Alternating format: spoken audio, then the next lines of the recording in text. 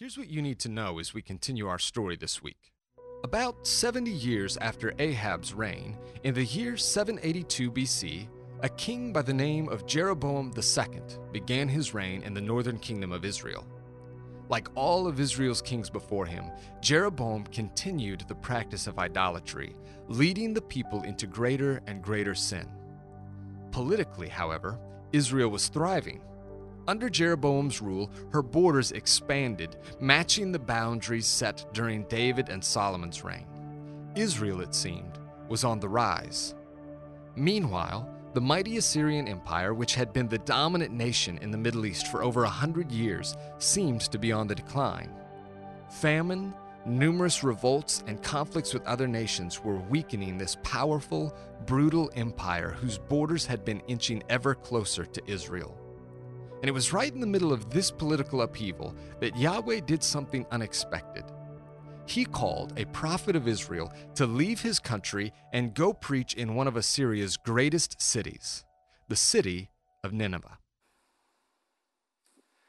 So today, as we continue through our series, we're going to be in the book of Jonah. So if you want to turn there, we're going to be looking at all 4 chapters.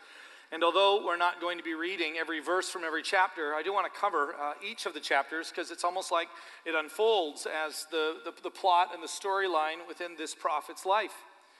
Now, to be a prophet of God is one of the very difficult things to do, and so the prophets have, with a lot of angst and a great burden upon their heart, they have expressed this frustration.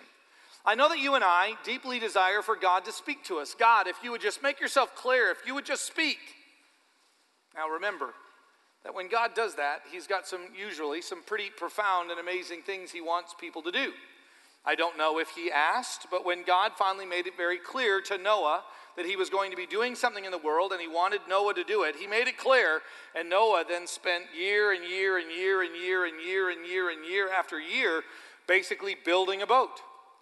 You have the story of Moses, as I recalled in Exodus chapter 3. And God made it very clear, and there is this burning bush, and I need you to go to Pharaoh because I'm going to set my people free. And each of those were invited into God's plan, and they weren't the only ones. God is constantly in the process of doing his work in the world, and then at his discretion, under his prerogative, and by his grace, he extends that to you and to me, to others. But let me share with you some words from a prophet that will come later after the time of Jonah. His name is Jeremiah, and it's not going to appear on the screen, but I want to read to you kind of some of the inner turmoil that existed within this prophet's life. He writes in his book, in Jeremiah chapter 20, he says this about God's call upon his life and the ministry that he had to do. He says this, "O Yahweh, you have deceived me, and I was deceived. For you are stronger than I, you have prevailed. I have become a laughingstock." This is what happens when someone says, God, reveal yourself to me and give me a purpose and give me, God, what I want to do is be used by you. And Jeremiah was one of those people that was used by God, and then it ended up with him being a laughingstock all the day. Everyone mocks me. For whenever I speak, I cry out, I shout, violence and destruction, because the prophet was preaching against the wickedness of his day. And that's not popular. He says, for the word of the Lord has become for me a reproach and derision all day long. And then this is the cry of the prophet. But if I say I will not mention him or speak any more in his name, there is in my heart, as it were, a burning fire shut up in my bones, and I am weary of holding it in, for indeed I cannot. That's what the prophet does when God makes his call upon their lives very, very clear. Now, it's interesting that we see in these examples of Noah and Moses and Jeremiah, God reaching down and calling, inviting, and those men and sometimes women reluctantly hear God's call and respond to God's call, and then afterwards go, wow, this is a lot more than I thought. This was more difficult. This was far more challenging than I had ever imagined. But today we get to study someone who does something that is rare in the Bible, and that is in the middle of an open invitation to stand up and to preach against some evil and some trouble that is going on in the world, that invitation gets rejected. If you're already in the book of Jonah, look at Jonah chapter 1, and here is how it begins. Now the word of the Lord, there's Yahweh's name. Now Yahweh, the word of the Lord, came to Jonah, the son of Amittai, saying, "Arise, go to Nineveh, that great city, and call out against it, for their evil has come up even before me." Now, when you talk about the evil of Assyria, and that capital of that city, or the capital of that empire would have been Nineveh. And so here Jonah is called to go to that place, and we talk about wickedness, and it's good to go, yeah, there were probably some bad people there. They probably had a casino, you know? That's probably how bad it was. But no, it goes much deeper than that. If you go back and look at their history, if you look at their kings, if you look at their rulers, if you look at their armies, well, you know of one of the things that they invented. Now the version that you see, the cross here, is actually a Roman adaptation to it. The Romans looked at what the Assyrians first developed. It was actually not like this. The Romans decided to add that crossbeam across the top to extend the life of their prisoners, of those they were wanting to use as an example to terrify everybody around them. The Assyrians were actually even far more productive, I guess, than the Romans were. And so they were the ones that invented, as they would go in and they would take over an area in order to instill fear in the hearts and the lives of them. They would actually take their captors, and just upon that one pole, when you sharpen the point of it, they would then take that pole and drive it up the middle of people, usually causing all of their insides to just gush out. And this is what the Assyrians did. So when you say wickedness, I know that you're thinking, whoa, it's church. I know. The place where you get dressed up to come hear stuff like this. The truth about the wickedness of man. And God says, I want you to go and I want you to preach against it because they're evil. As they would continue to expand and exploit, to conquer. And not only that, but they were an evil nation that were idolatrous by their nature. In every way, shape, and form, they fell under God's righteous judgment. And God says to Jonah, I want you to go and I want you to speak out against them. And then one of those very important words of the Bible, just 3 letters, but. So Jonah hears the admonition. Now, I would have thought that this would be a great gig. I really would have thought, man, of all the places that you want to be a prophet, if you think back, you know what Jeremiah is complaining against? Jeremiah is complaining about being in Judah where God's people are, and I just hate to be the one to tell God's people bad news. I hate to be the one to say you're always getting it wrong, and you're getting it wrong, and you're always wrong, and you're always wrong, and you're always wrong. Like it's wearing me thin.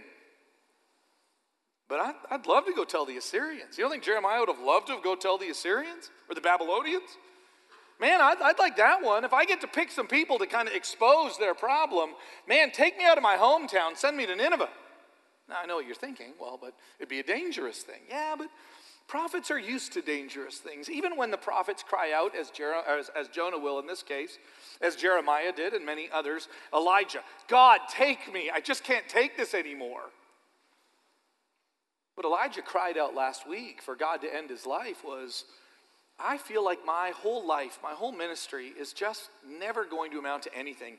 And if Jezebel is the one that kills me, I'd rather God just take me now. Like being in a dangerous place, as we're going to see even in Jonah's life, Jonah's not afraid of the Ninevites. This will unfold. He's not, I don't want to go there because I hear they're terrible people and they're not nice. No. Jonah's got another reason why he doesn't want to go. So God says, I want you to go to Nineveh. And so, by the way, if you're looking at the map of Israel, that would be due east. You don't need to get on a boat. You just begin to start a long journey up and around, usually kind of this desert area between the Tigris and the Euphrates, and you end up at Nineveh.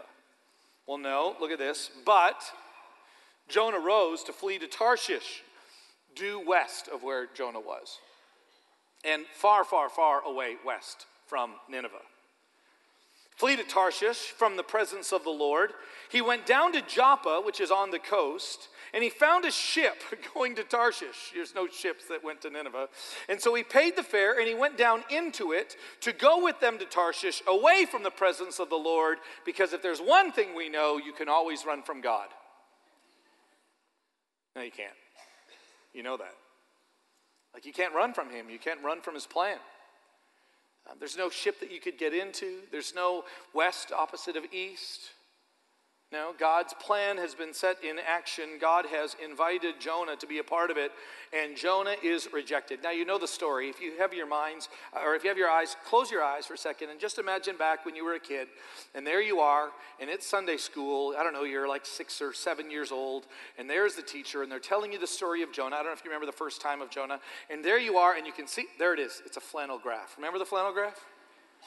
This wonderful not even 3D, technically I guess it's 3D, but this wonderful artistic piece, and you have these pictures, and they got a little bit of felt on the bottom, and there he is, there's Jonah, and he is there, and there's Israel, there it is, and then all of a sudden and got this boat, and then he gets on the boat, and you put Jonah on this wonderful thing in the boat, and then you go out into the Mediterranean Sea, and then there's a storm that comes.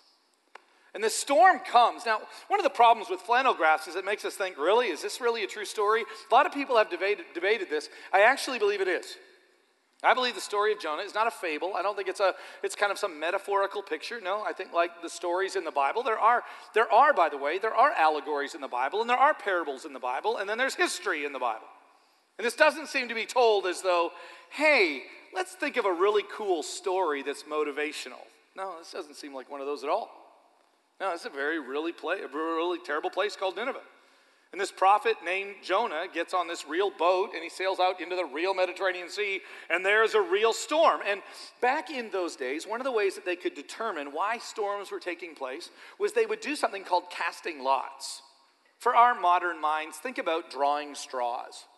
And so they cast lots, and they find out who is the one that is causing the storm, because they believed every bad thing had a reason, and they find out it's Jonah. God divinely points to him. And they say, hey, why are you here, by the way? And he says, well, I'm actually a prophet of Yahweh God. He made the world. He made the universe. And I'm running from a responsibility that he gave to me. And if you want to save yourselves, then I recommend you throw me overboard. You'd think they would go, great, let's do it. But they began to think, if you are truly a prophet of Yahweh God, and he is the one that made the universe, and he is the one that made the great sea, and he is the one that made the great storm, we are not throwing you into it. And he said, no, you really need to throw me into it, or else it's not going to go well for everybody. And so they throw him overboard. And then the story gets interesting. As you probably know, think back to the flannel graph, this great fish comes. And it swallows him up. Now, I'll be honest with you. I'm one of those guys. I'm a modern type of a person. I kind of grew up in the 80s where science reigned supreme and nobody knew to question anything. And I always have. I've always wondered, even this past week when I was studying this text. Anybody else wonder, how did that happen? How does a fish swallow a dude and that kill the dude? How does that happen? Anybody else? Okay, got two of you. None of them, by the way, no one in first service, but second service, we've got some people like me. And so we wrestle with this, which, by the way, I just have to say, I stop and I go, wait a second, Jim, do you believe that God made the universe? Well, sure. How else do you explain where it came to be? Okay, so God made the universe, like literally, spoke stars and universes, solar system, held everything in this incredible balance. And yet you can't, oh yeah, you're right. Okay, that makes sense. So, I'm not here to fully explain everything, but let's be honest, if God can make the universe, getting the dude in the fish and living through it really is something I'm sure the creator of the universe can do, correct? Don't know how it happened. Sure, call it a miracle. But Jonah is in the fish. And then we get this amazing encounter in chapter 2 where in this belly of this fish, Jonah comes to a realization. It's a very interesting prayer. Chapter 2 is basically a prayer where he comes to this understanding that maybe I shouldn't be running from God. God truly is sovereign. He truly is great. He truly is worthy of my devotion and my dedication. And he comes to this realization, and he makes a very bold and powerful statement that never made it to my flannel graph. Maybe it made it to yours, but it didn't make it to mine. But I think it's one of the key verses in the book of Jonah.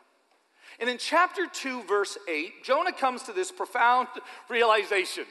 He says this, those who pay, now I don't know who he's speaking about. He might be talking about the people of Israel who are definitely going to be hearing about this story. He might be speaking of the Ninevites. He might actually be speaking about you prophetically. I don't know. But here is the statement that he makes. Those who pay regard to vain idols forsake their hope of steadfast love. That's an interesting verse. In the middle of this prayer, he comes to this deep understanding that those people who choose to trust in vain idols, who choose to trust in things other than the living God, they forsake. If you're reading from an NIV translation, I think it'll say forfeit. They forfeit the grace that could be theirs. The word that is used here at the end of the text is the steadfast love. That's a very rich Hebrew term. You've probably heard me say it before. It is the great Hebrew term chesed, meaning God's covenantal love. It's not just I love you. It's like I covenantally love you. Like I'm bound to you. And so he says, I guess speaking of maybe the Ninevites, but maybe his own people, that those who decide, I'm going to trust in idols, I'm going to trust in other gods to rescue me and to provide for me, to protect me, I am going to choose this instead of the real God, instead of the one true God, that what they do is they forsake, they forfeit any kind of love that God could give them. Question, is that true? People who choose to reject God and decide to trust in something else, do they really forsake? Do they really forfeit the chesed, the covenantal, steadfast, abiding love of God? By the way, I think it's true. I think his statement in that fish is both a challenge to his own people when they read this years later, and maybe to the Ninevites, that to trust in a vain idol just leaves you open for God's judgment. It leaves you vulnerable to God's wrath. And so there is Jonah, the great prophet, recognizing a deep and profound truth. But I would say this, as true as that statement is, it's just not the whole story. I know there it is. It's a period at the end of that sentence. Maybe it should be a comma or like just a dash. Because it doesn't seem to be the end of the story even for Israel. Or even for Jonah. So at the end of chapter 2, the fish throws Jonah out onto the dry land, and he finds himself, hey, look at this, right where I began. And instead of trying to find another boat to flee the presence of Yahweh God, he heads east. And he travels to Nineveh. Now notice how it begins in chapter 3, verse 1. And then the word of Yahweh came to Jonah, I love this, a second time. Came to him a second time. Love second times.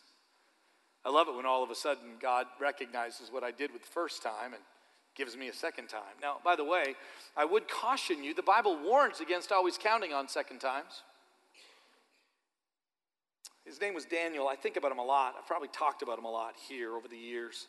He's a young man that means more than just his life to me. It kind of symbolizes even my own journey of faith. I was preaching a revival in the city of Little Rock, and during that time, I was spending one particular weekend with this family. Mom and Dad were deeply involved in the church. Dad was an elder. I'd known them for years. Daniel was their son who was a senior in high school, and Daniel was getting ready to just enjoy life. Let's not take life too seriously. He was going to become, that fall, a freshman at the University of Illinois. Really was an intelligent young man, wanted to study engineering, and just had this bright future. And so he didn't really come to the revival hardly at all, but he was going to come to church on Sunday. And so that night, that late Saturday night, me and him got into this debate, this discussion about God and the reality of God, and is there a God? And it just went on and on and on and on and on. So finally I realized, wow, it's 4 o'clock in the morning, and I got to get up to preach a couple of times in a few moments.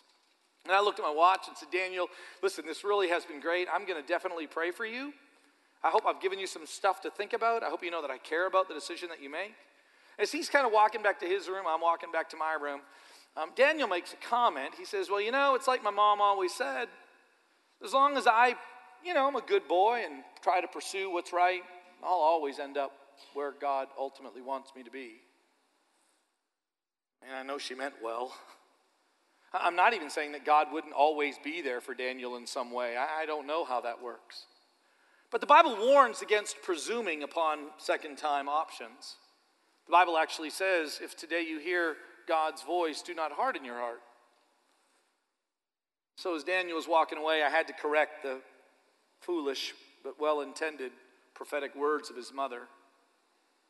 So he tells me that if he just kind of does his thing and tries to be good, whatever that means, according to him, that everything will work out fine with God. And I had to say it. And before he closed the door to his room, or not, I don't know if you're going to die as a freshman at some frat party. I'm not saying that you really be careful because it's a long drive to Illinois and God could get you. No, most likely, if the insurance companies are right, he'll die at about 73.4. He'll probably have a very productive life, and as a chemical engineer, probably make a lot of money. He may occasionally attend church. But I wanted to warn Daniel that if you build into your life a habit of going, no, I don't want to do anything. No, I don't want to follow God. No, I don't want to do anything. Then I'm not saying you're about to die. I'm saying you may never find God. Don't presume second times. Now, God has given me first times, and second times, and third times, and fourth times. Probably you too, right? I think every time we need to be grateful. I think we need to be thankful. I think we need to be humbled. But to just presume upon God's grace, the Bible warns against that, by the way. That even though God's grace is uncontrollable and untamable and reckless and just flowing everywhere, to presume upon it is a dangerous thing. And the word of the Lord came to Jonah a second time, saying, "Arise, go to Nineveh, that great city, and call out against that the message that I tell you." So Jonah arose and went to Nineveh according to the word of Yahweh. Now Nineveh was an exceedingly great city, 3 days' journey in breadth, and Jonah began to go to the city, going a day's journey, and he called out, "Yet 40 days, and Nineveh will be overthrown." By the way, that seems to be the fullness of his message. God sees your wickedness. God knows of your hostility. God knows of the injustice. God knows of you not trusting him, the true God, and you follow other gods. And in 40 days, the city will be overthrown. And are you ready for this? This is kind of an amazing verse. And the people of Nineveh believed. And Jeremiah gets laughed at, Isaiah gets laughed at, Elijah gets laughed at, Elisha gets laughed at, Hosea gets laughed at. In God's people's town. Jonah preaches, God of the universe will destroy this place in 40 days. And the Ninevites believed. And they called for a fast, and they put on sackcloth, which was a sign of their contrition, from the greatest of them to the least. Then the king speaks up in verses 8 and 9. "Let everyone turn from his evil way and from the violence that is in his hands." And I love this statement. Talk about great confidence. Who knows? Now, if there ever was biblical confidence, now that's just a biblical cry for help. I can't argue with God. I can't reason him. Hi, God, I don't think this is a fair deal. Like, hey, God, I think you owe me this. Hey, God, I don't like that. I love listening to people sit in judgment on God. Like somehow they could actually like mount a case against him. What court would you even take him to, by the way? There's great wisdom in that statement. We are going to repent. Because I don't think that who knows is, whatever. I think it's a cry for help. It's a sign of humility. Who knows? God may turn and relent and turn from his fierce anger so that we will not perish. But let's just trust this guy, because if not, we are in serious trouble. Now, by the way, many of us read like the whole gospel plan of salvation into Jonah's message. It's not there. I have no idea if all of Nineveh became Christians and then set up churches, right? We don't know that. The message was rather simple. This place will perish. Repent of your wicked ways. And they did. They stopped their wickedness. They repented of their wickedness. And Jonah 3:10 says, "And when God saw what they did, how they turned from their evil ways," not just they looked really sad for 20 minutes. When they had turned from their wicked ways, God relented the disaster that he had said that he would do to them, and he did not do it. Now you might go, well, wait a second. I thought God promised. This is the beauty of understanding how prophecy works. The prophets came with the heart of God as their guide and as their intent. And the prophets would come and say, don't you remember God's covenant promise? Don't you remember God's love? Don't you remember God's plan? Don't you remember the day that you were married and you swore until death do you part? Don't you remember those days? Don't you remember how much He cares for you? Now listen, if you do not turn, if you do not let go of your wickedness, if you do not let go of your idolatry, God will judge you. But if you repent, God's mercy and God's grace, God's favor will shine upon you. They're not just predicting future events. Remember, the role of the prophet is to remind the people of God's covenantal love, His chesed. And that chesed, that remembering of that love that God has and that the heart of God who is gracious, and that changes us. The Bible says that it is His kindness that leads us to repentance. That's why, as I've thought through how much do I need to just kind of hellfire and brimstone this church into being a more godly church, I'm not afraid to do it. But as I look at what the Bible says, hellfire and brimstone is there, by the way. Can't deny it. But at the centerpiece is God's love through Jesus Christ. And I invite you to share that. And God's plan is that through the preaching of the warning that we would be changed. And that when that happens, God's favor then lands upon us. This isn't not working. Actually, Jonah is probably the most successful prophet in the Old Testament, if you gauge success on repentance. Which, by the way, be careful doing that because we've got some great prophets coming up that don't have quite the success rate of Jonah. So God's invitation is rejected. Jonah realizes what's going on. God's invitation is finally accepted. And now, as the story concludes, man, this has just got to be the greatest thing ever, right? Jonah's going to be like, God, I just want to thank you for honoring the word that I declared. No, look at chapter 4, verse 1. But it displeased Jonah exceedingly. We need some adverbs adverbs to explain how upset he was. It displeased Jonah exceedingly, and he was angry. Why? Because he was surprised? Because God, I can't believe you did this. I had no idea this was going to happen. No, take a look. Again, this didn't probably make it to the flannel graph. And he prayed to Yahweh, and he said, "Oh, Yahweh, is this not what I said to you when I was in my country? Did I not tell you this was going to happen?" This is kind of one of those weird I told you so's. Did I not say this was going to happen? Look at what he continues. That is why. You know why Jonah did not want to go? Because he knew that if he went and he preached this message and they believed, God would forgive them. Look at it. That is why I made this I made haste to flee to Tarshish. For I knew that you are a gracious God and merciful, slow to anger and abounding in steadfast love and relenting from disaster. I knew this about you. There's an interesting statement. For I knew. I don't know what you know about God, but this very reluctant prophet, here's what he knew about God. Can I go through the list again?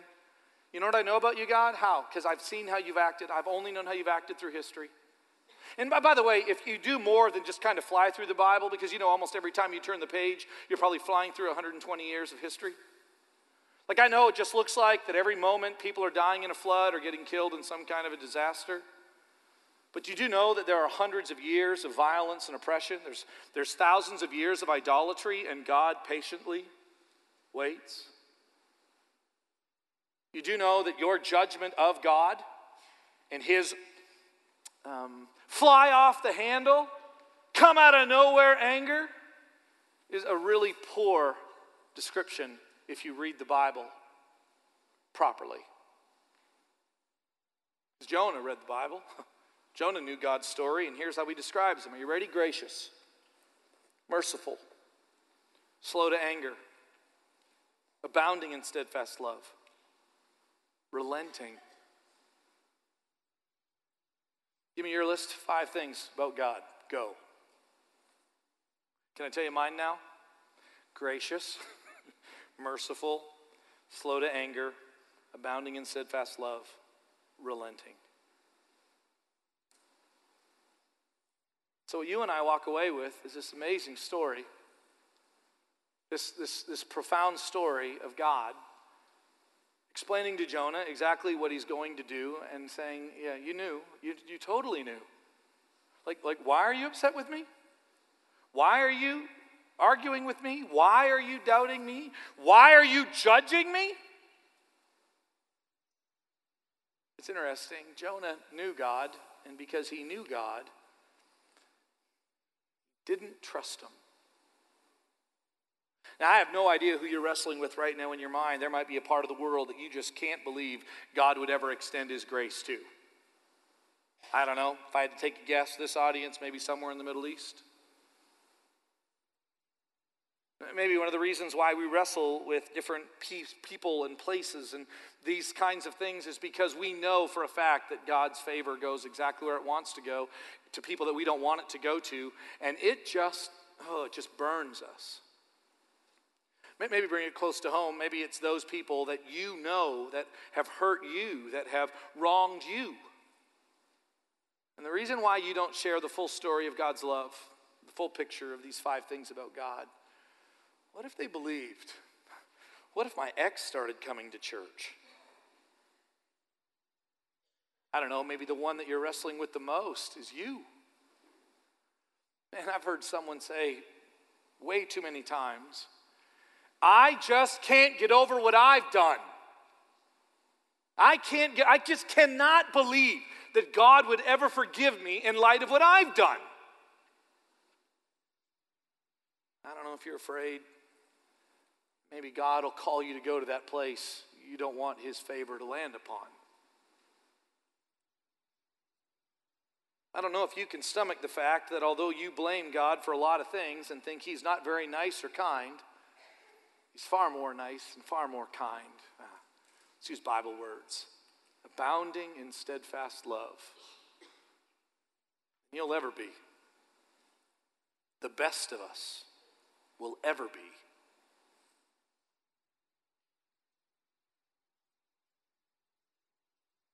Just reflect on God's uncontrollable, untamable, reckless compassion. So God responds back in verse 11 of Jonah chapter 4, like he even really needs to give an explanation for himself. He says this, should I not, in the ESV, should not I pity Nineveh, that great city in which there are more than 120,000 persons who do not know their right hand from their left? Like, in fact that you know who I am, should I not pity them? Should I not show them compassion? Should I not show them mercy?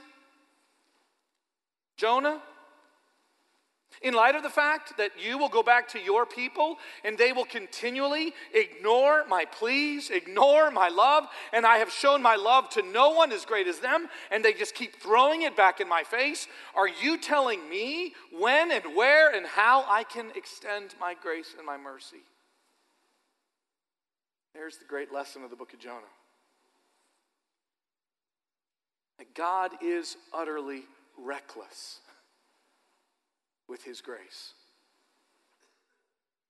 Reminds me of a story found in Luke chapter 15. Do you know this one? It's the story of a young man that decided to run away from his father and get his inheritance on the way out. You heard this one?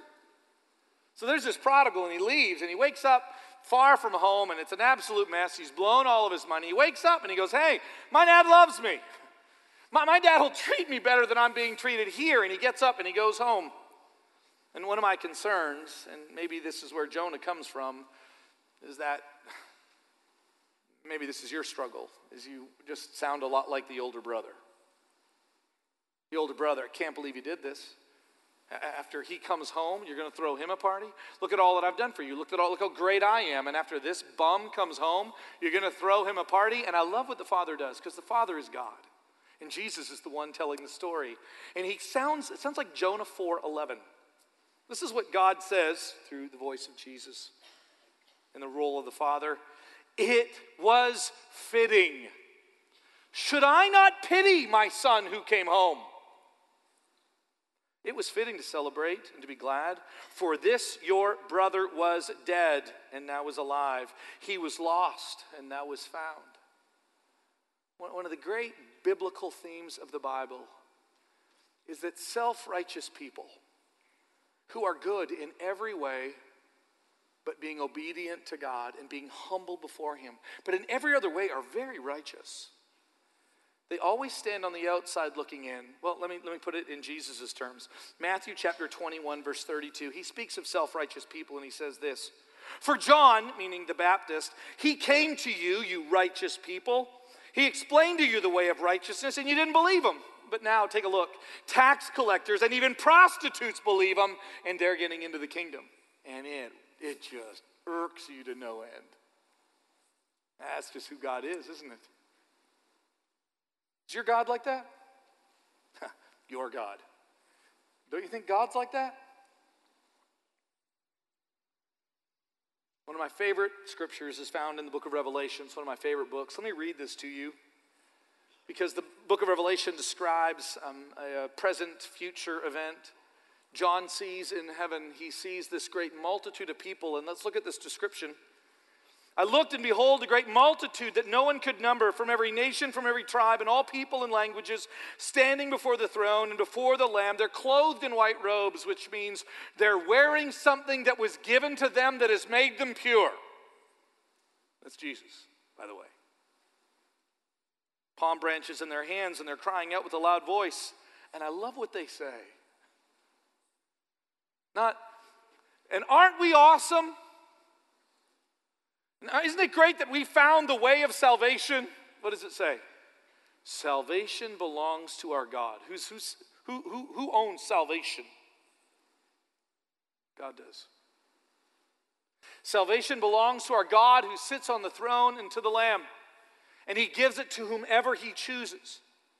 And what you and I have the privilege of doing by reading the story of Jonah, the reluctant prophet, and he's not reluctant because he doesn't know about God.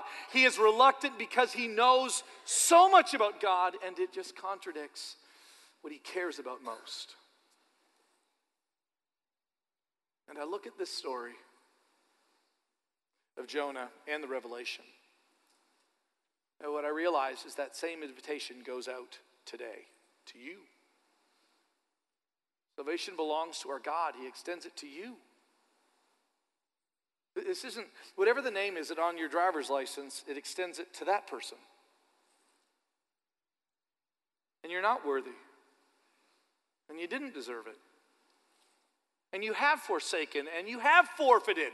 Let's be honest. Jonah 2:8 is right. You have forsaken, I have forfeited the steadfast love that God has offered me. But the consistent, persistent love of God speaks to Jim Johnson a second time. And I pray you hear his voice today. Let's pray. God, thank you for your kindness to us, for your mercy and for your love. May it be the guide. May it be the reason that we find hope. That, Father, it would make appropriate sense for us to fear you and to be afraid of fire and damnation. Just, that never did it for me. But when I think of your love and what Jesus Christ has accomplished, I understand the statement that your kindness leads to repentance. Father, I pray you would make me more like almost anyone than Jonah. I'm grateful he spoke the truth, but more than that, I'm grateful that by the gospel of Jesus Christ, I come into a deeper understanding of your uncontrollable compassion. It's in his name I give you thanks. Amen. A couple of final things before you get up and run away.